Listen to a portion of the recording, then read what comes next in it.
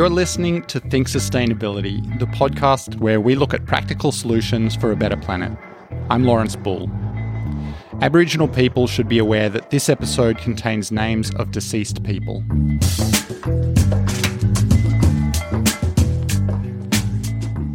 Can you tell me what you remember of the stories that your father told you growing up? He's so hilarious. He used to tell us crazy stories, like one of my aunties apparently was so black that she scrubbed herself to death in the bath trying to get rid of the black, and we were just like, oh my God.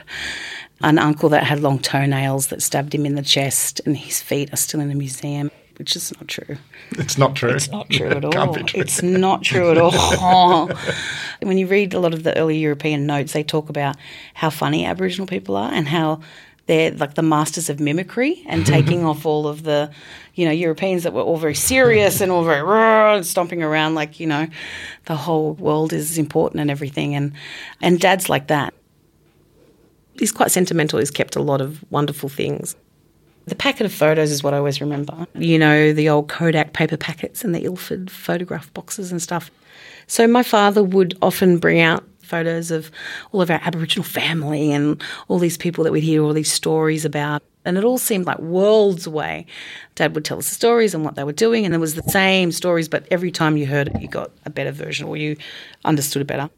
But I'd hear all these stories and I saw photos of my great-grandfather, Tom, with his boomerangs and showing people how to throw them. I've always seen this one photo of my great-grandfather, Tom, the one from the Harbour Bridge.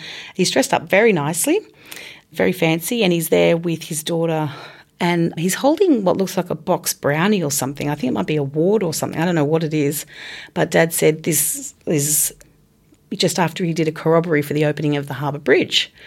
And, he was really ticked off on this day because they were supposed to be the first guys to walk out and somebody got in front of them and they were really annoyed about it. And that we'd hear that story at least once a year, if not more often. What did you think about this story? He liked to pull your leg. You never quite knew what was real and what wasn't. He never made it a joke and never insinuated that it was a joke, but I'd never seen any archival evidence or I've never seen any photos, nothing, and I was really sceptical. Shannon's dad's story was hard to believe. In 1932, the year the photo was taken, Aboriginal people had to get permission just to walk off the land they were interned on, the missions. They weren't even allowed citizenship. And yet somehow they'd been given the honour of crossing what was at the time widely regarded as Australia's newest and most prestigious landmark. The New South Wales government had paid the equivalent of $1.5 billion in today's money to build this bridge. Its opening ceremony was the event of the decade. There were arguments over who should cut the ribbon, the Premier or a member of the royal family. In a bizarre side note, the man who actually ended up cutting the ribbon was a rogue monarchist on horseback who charged at the ribbon with a sword before the Premier got the chance. Anyway, it seemed very unlikely the government would allow a group of Aboriginal men to be the first to cross. And even if they had been, Shannon thought there's no way they'd let her great-grandfather in the ceremony, because he wasn't just any Aboriginal man. He was one of the first activists for Aboriginal civil rights. And that's nearly 30 years before Rosa Parks, Martin Luther King Jr., all of that, before it hit the headlines anyway. At the time, education on the missions only went to 7 or 8 years old because it was believed we couldn't learn beyond that age. That was all that we had the capacity for. If your kids were sick and they were taken to hospital, you weren't allowed to go with them because of segregation. And most times you didn't get your child back. If you complained about any of the conditions, you lost your children or you went on bread and water rations. It was brutal, like really brutal. So he was the treasurer for the Aborigines Progressive Association, and he'd been a soapboxer down in the Domain, and he'd been preaching and doing all sorts of stuff for many, many years, just asking for equal rights. But Tom's big day came in 1938. On the 26th of January in that year was the 150th anniversary. It was a sesquicentenary of the arrival of Europeans, and they were having a big float and parade down through the city and everything, and deliberately excluded the local people like Tom because they didn't want to celebrate. They wanted to make known their plight and what was going on in the missions and what was happening for these people. And so they weren't included in the parade.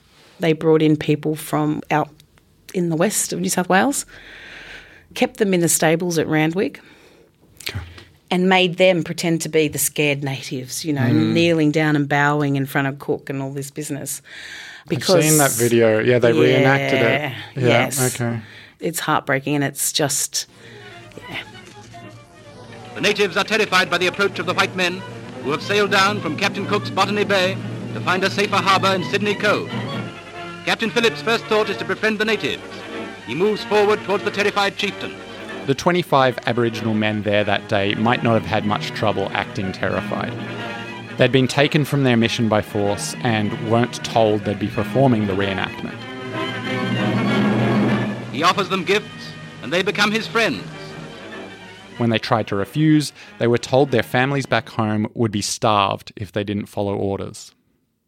And then Australia turns its eyes away from the waterfront to Sydney streets, to the marching pageant of a nation's history. So Tom and the Aboriginal people were, I can't say given permission, but they were given directions. You can come and watch the parade. You have to sit here, like at the town hall steps.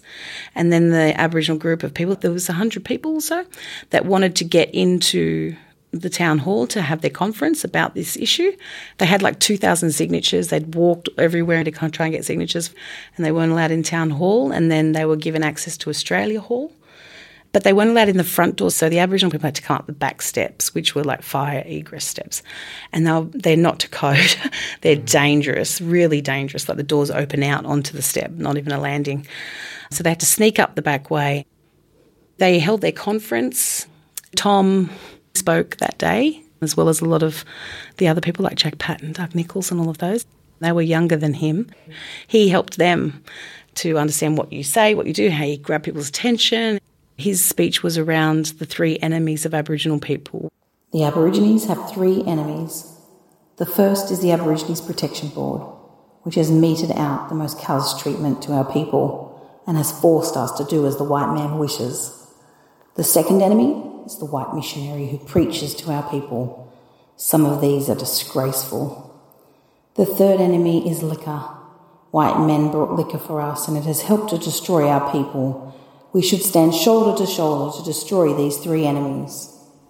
They went down to La Perouse and set a wreath off out into the water. They did get to have a meeting with the Prime Minister at the time, and they said, "Nope, sorry, you're under the jurisdiction of the King, can't do anything about this." But the churches in the area, they said, "We'll make the Sunday before the 26th of January a day of mourning for Aboriginal people in acknowledgement of what's happening." And so that happened until about 1955, and then they said, let's make it like the direct opposite, put it in July. And as it evolved, it said, we'll make it actually about celebrating all things Aboriginal, not just about our mourning, but about our culture, our dances, language, everything. And that became what we now know as NAIDOC. But it's a big aspect of the Black rights movement in the world and Indigenous rights and activism around the world, but nobody ever knows about it. No one knows who they are.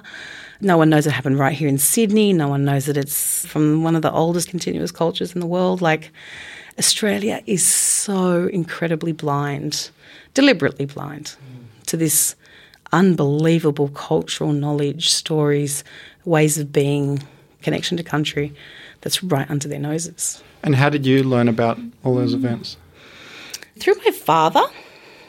I didn't understand the magnitude of what had happened. Like, I remember my father telling me all these stories, and it doesn't click how big something is. How could it? Yeah. How could it? By the time I was like 18, I was like, right, okay, this is where we're at. I did an Indigenous Studies course through Sydney Uni, and it was quite extraordinary. There was people there who knew who we were, and they knew my family.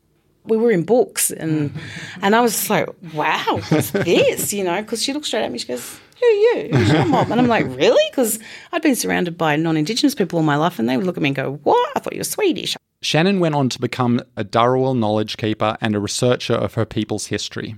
And there was one piece of her family history that she couldn't get out of her mind.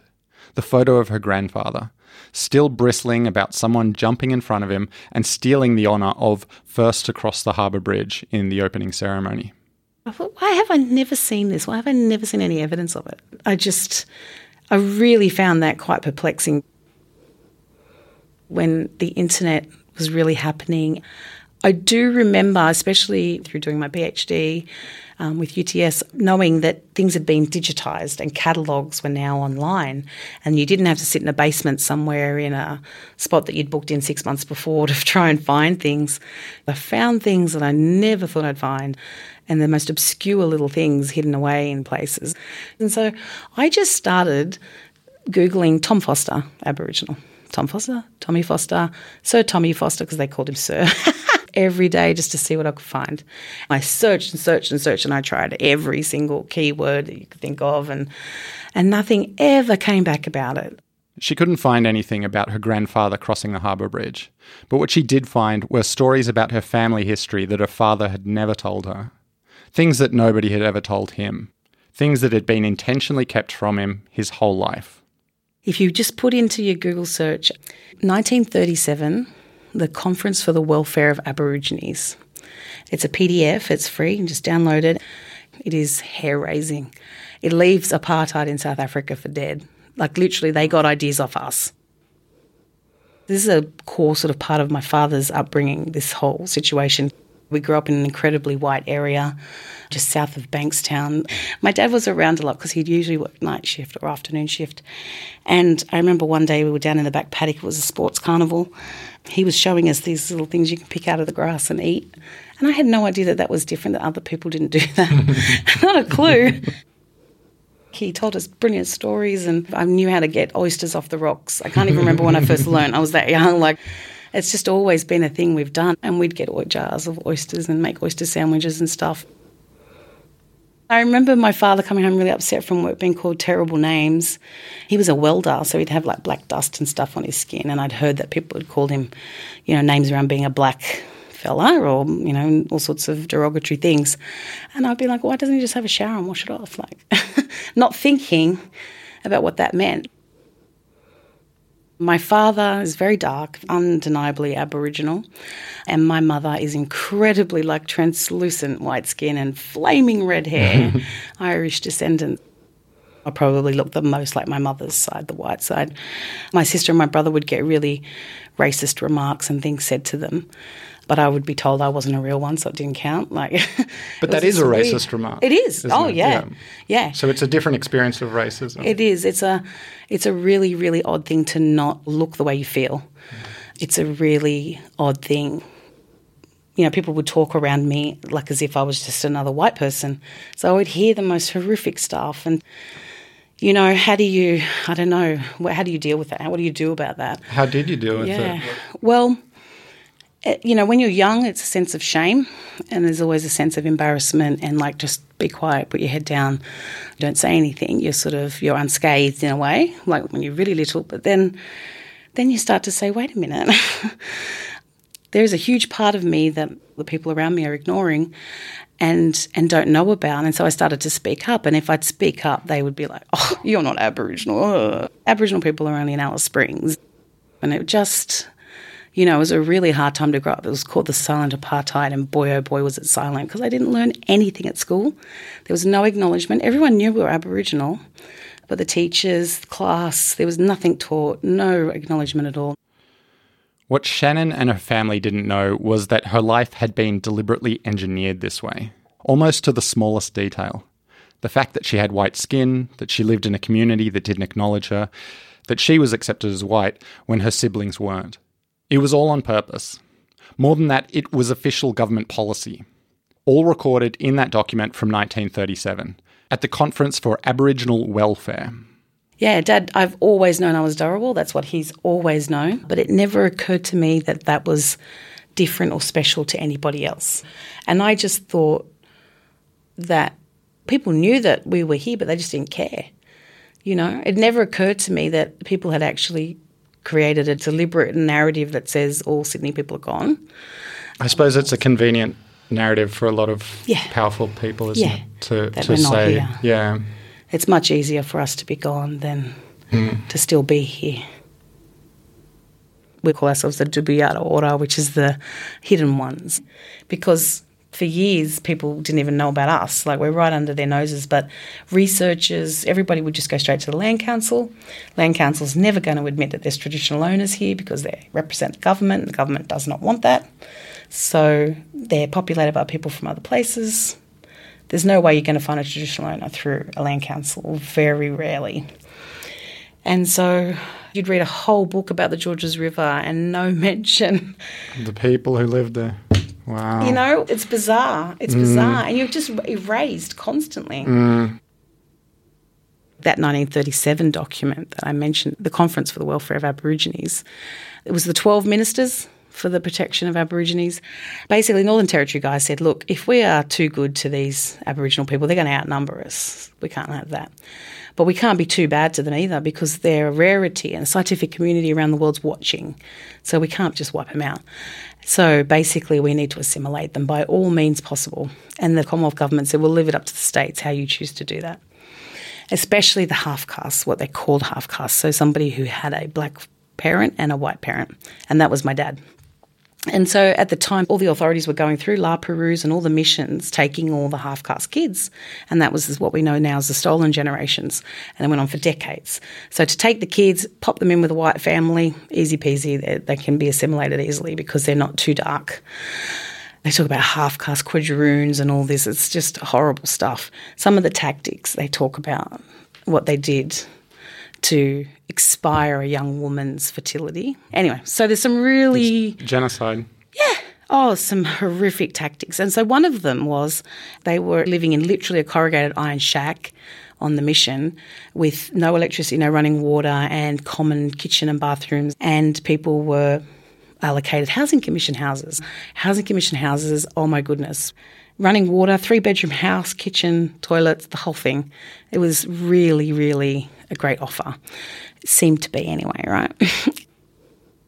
My father's parents were offered a house in Nawi, which was a very white, really nice suburb. He had all of the access to white education, jobs, all the rest of it. They had to renounce leaving the mission. They had to say, we'll never speak language again, we'll never sing, dance, talk, although my grandfather did go on to still do that. What I found out during my PhD research was that part of this assimilation process was called either the checkerboard technique or the salt and pepper policy. So you take a family with one white parent and you dump them in the middle of a white suburb. And so disconnected from their language, culture, community, they have no choice but to assimilate into the white community. And my father experienced the most horrific racism, like his entire life. And my father met my mother, who was a local girl. They say it in no uncertain terms, exact words, breed out the black in that document. And so they had bred out the black. So I look the way I do. To get native title or land rights now, you have to show it an unbroken connection to the land. But what was the first thing the Europeans did? Was push every bloody body off. Like, it's nuts. It's like it's this weird alter universe that has laid down all of this disruption and stuff, and now today we're being punished for it. We've got to piece together things that my dad's learnt stuff from me now, 50 years later, through my PhD. It took him a while to digest because he'd always thought that just getting a housing commission house in Nawi was just what happened. It was just happenstance, it was luck.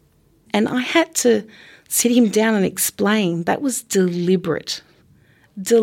Like, there was no accident in how that happened. And we've even mapped out where all my aunties and uncles, what we call the Dubuyara Ora, the hidden ones, where they lived, whether it was Panani and Nawi, like all these very white suburbs just dumped in the middle.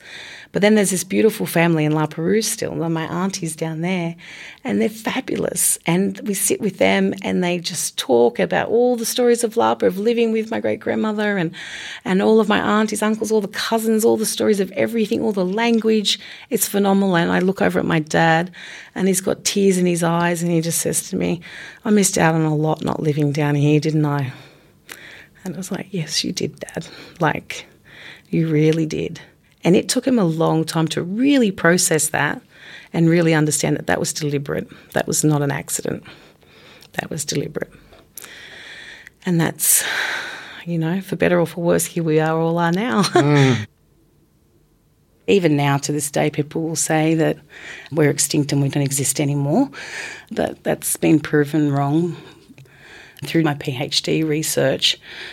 We found a whole lot of archival evidence of my great-great-grandmother, Kate Sims, in the middle of Sydney during the 1800s, talking about being Darawal and being a translator between the Aboriginal and the white communities.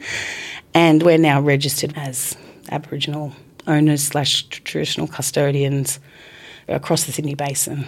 On the 80th anniversary of that first day of mourning, Shannon was preparing for a special event. I was going into Australia Hall to deliver the speech that Tom had delivered on that day 80 years earlier in the same spot that he stood and everything, which was pretty special. It was 26th of Jan, so I was like a bit numb. My dad's always said, this is survival day because we survived, we've made it. It was that morning. I was just going through Facebook and it was from Fairfax. It was a photograph from their archives. I could just see it was Aboriginal men in like a parade or something, and it said opening of the Harbour Bridge. No way. Blew it up and there he was, clear as a bell, right there. And they have their Harbour Bridge boomerangs aloft and they were blowing the gun leaves.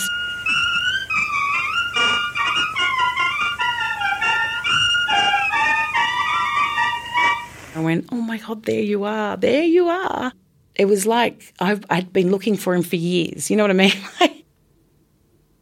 And in the front, sure enough, is a white guy all dressed up. And it turns out that he's actually the Minister for the Protection of Aborigines. In the speech Tom gave on the day of mourning, the Aborigines Protection Board was the first in his list of the 3 enemies of Aboriginal people, because in his words, they meted out the most callous treatment to his people.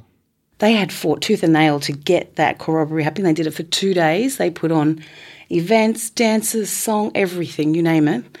And then this J.R. Milne of the Aborigines Protection Board, Aborigines not my word, that's their word of the time, had stepped in and said, these are my Aborigines, I organised this, and I'll be taking over from here. The fact that it was this man, J.R. Milne, was particularly offensive. This was the same man who, 6 years later, would force the 25 Aboriginal men from Western New South Wales to play Darawal natives cowering in front of Captain Phillip. Milne kept the men in the yard at Redfern Police Station so that Tom and other members of the Aborigines Progressive Association couldn't help them. It wasn't just any person, but from the Aborigines Protection Board, which was a massive insult. The direct oppressor. Yes. A few years later, this same board would sit down in Canberra with all the other protections boards from the other states and territories and orchestrate Shannon's future. No language, no culture, no dancing on your own terms. Just move off your land and out into the suburbs. And forget. They were rightfully cranky and really upset about this. Your great-grandfather, Tom, how was it that he came to be in this group of men that were to cross the Harbour Bridge? He organised it. Oh, right. Yeah. Wow. He was a mover and shaker. He didn't sit still. So he organised the Sydney contingency of the 1937 day of mourning. He organised the corroboree for the opening of the Harbour Bridge. He just organised so much. He was into everything. And he was, Sir Tommy Foster. After finding the photo, Shannon went to Australia Hall and delivered Tom's speech from 80 years before. It was such an unbelievable act of courage and will and, selflessness on behalf of communities all over Australia, over 80 years later, and we're still talking about what they did that day. Even in Lapa today, they'll say that Tom and his wife Eliza, they were the king and queen of Lapa, that they were it. Do you remember what the conversation was like after you found that photo? That was incredible. That whole day was incredible. Yeah? You told your dad He's amazed. He doesn't understand how I find this stuff because the internet's just really email, right? Yeah. And that's just on his computer. Yeah. You can't get email on any other. His email. Why is my email on your computer? It's been really difficult to explain how it's like, it's on everybody's computer. Why is that? It's been a bit hard to explain that. But he's blown away. He's just always blown away, always speechless. It's undoing some of the assimilationist isolation, isn't it? That salt and pepper policy. It's joining all of those bits back together. It is. Yeah. And it's the best part about it, I think, and this is what I learnt through UTS and doing my PhD with them and through the Centre for the Advancement of Indigenous Knowledges, is learning the importance of people within communities doing the research and just being dogged in that whole I'm not giving up till I find this piece of paper or a photo or something that proves this. Because I've had that all my life. Prove it. Prove it. And I was like, okay, I'll bloody prove it. All right. So 95,000 words later, I think I've proved it. Wow. And found so much more. But the best bits have been taking them home to Dad and sitting in the backyard and playing music for him or showing him photos or, he's like, I've never seen that one. I've never seen this one. It's been phenomenal. That's been the best bit. It's not going to the people who are like, you don't belong here. Yeah. It's actually the circle coming around again and being able to take everything back to my family and showing them and sharing it with them has been the best bits, without a doubt. Through my family, there has been a whole bunch of stories passed down, our ancestral stories. They're based around this idea of 5 Dharawal truths. There's the truth as it actually exists, but then there's my version of the truth, your version of the truth, and they're both still truths because they are to us. And then what comes before and what will come after. And so you can understand then how two completely opposing things can sit side by side and still exist. That because I'm saying one thing doesn't mean you're wrong saying your thing. It's sort of warning you against assumptions and prejudice and coming in thinking you know all the bits and pieces where you don't. And you can't ever know everything.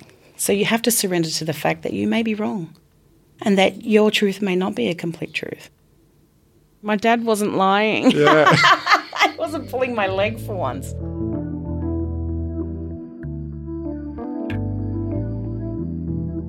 Yesterday he said something and I just sat there in front of everyone and went, I have never heard that before in my life. The stories are still unfolding, you know. It's never ending. It's never over. Never.